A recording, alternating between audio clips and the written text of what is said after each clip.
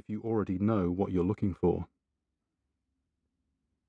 Such was my state of mind when, 30 yards from the boat, the surface opened and something huge heaved into the air.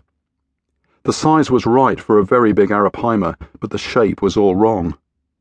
What I'd seen, if the blurred after-image wasn't deceiving me, was an arched back, bright pink in colour and bearing a row of large triangular points. It was like some huge gear wheel in the lake's workings, briefly cutting into the air before spinning back into the depths. What it was not like was any living creature in the real world. Back at the hut that night I described it to José, who knew the lake better than anyone. He regarded me over his ragged moustache and then asked where I was keeping my secret bottle of cachaça and why I wasn't sharing it with him. "Nothing like that lives here," he said. All the other fishermen I told about it said the same thing. So what do you do with an experience like that? Do you keep talking about it in the face of disbelief or even ridicule? Or, like a puzzled spectator at a magic show, do you admit that your eyes must have been tricked?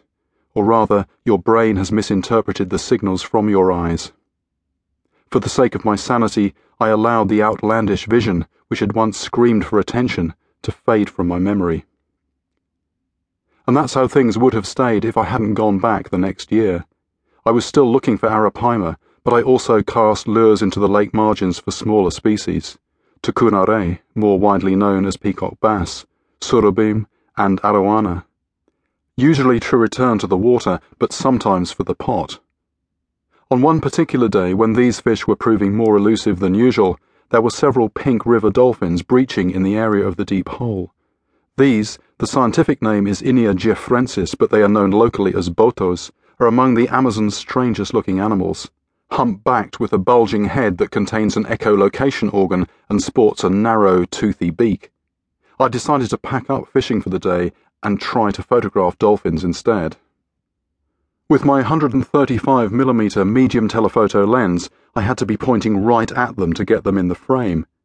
But they appeared through the surface without warning, in random positions for just a fraction of a second, and by the time I'd reacted, they were gone.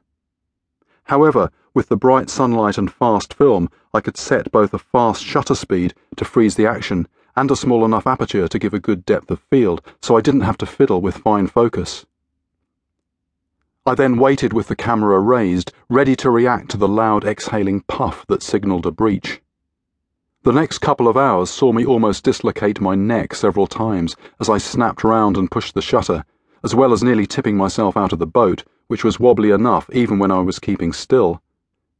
I had an idea that I'd clicked on a dolphin or two, but there was no way to know until I had the slides processed. Several weeks later, when I got back to the UK, most of the frames were much as I expected, shots of the sky and skewed horizons, some with anonymous splashes and spreading rings, but I did have a couple showing a dolphin's humped back. Then I held another slide up to the light, and there it was, the shape that had been transient and blurred on my retina, now clear and sharp on film. But what on earth was it?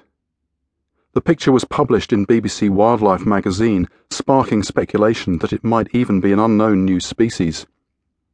I returned to the lake the next year with a video camera provided by the BBC Natural History Unit, and after a 6-week stakeout I captured it on videotape in just 3 grainy frames, but unmistakable. I also looked into the mystery of its identity, and 3 years later, after talking to countless people, pieced together the shocking story. It's one that, in some ways, I would rather not know, but even so, there is a happy ending for both the creature and me. The creature is exuberantly alive, almost flaunting its strangeness, and I am not losing my marbles. My fisherman's tale was true. And in a strange way, this discovery gave me a broader validation. Although a few friends saw my shoestring travels as unusual and interesting, in the eyes of most I had lost my way. After attending primary school in southeast England, I had won a full-fees scholarship to an exclusive public, meaning private, school, where at age 16 I scored the best exam results in the school's history.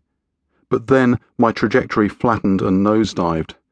I emerged from university with a degree in zoology, vaguely prompted by my interest in fish, but no idea of anything I wanted to do.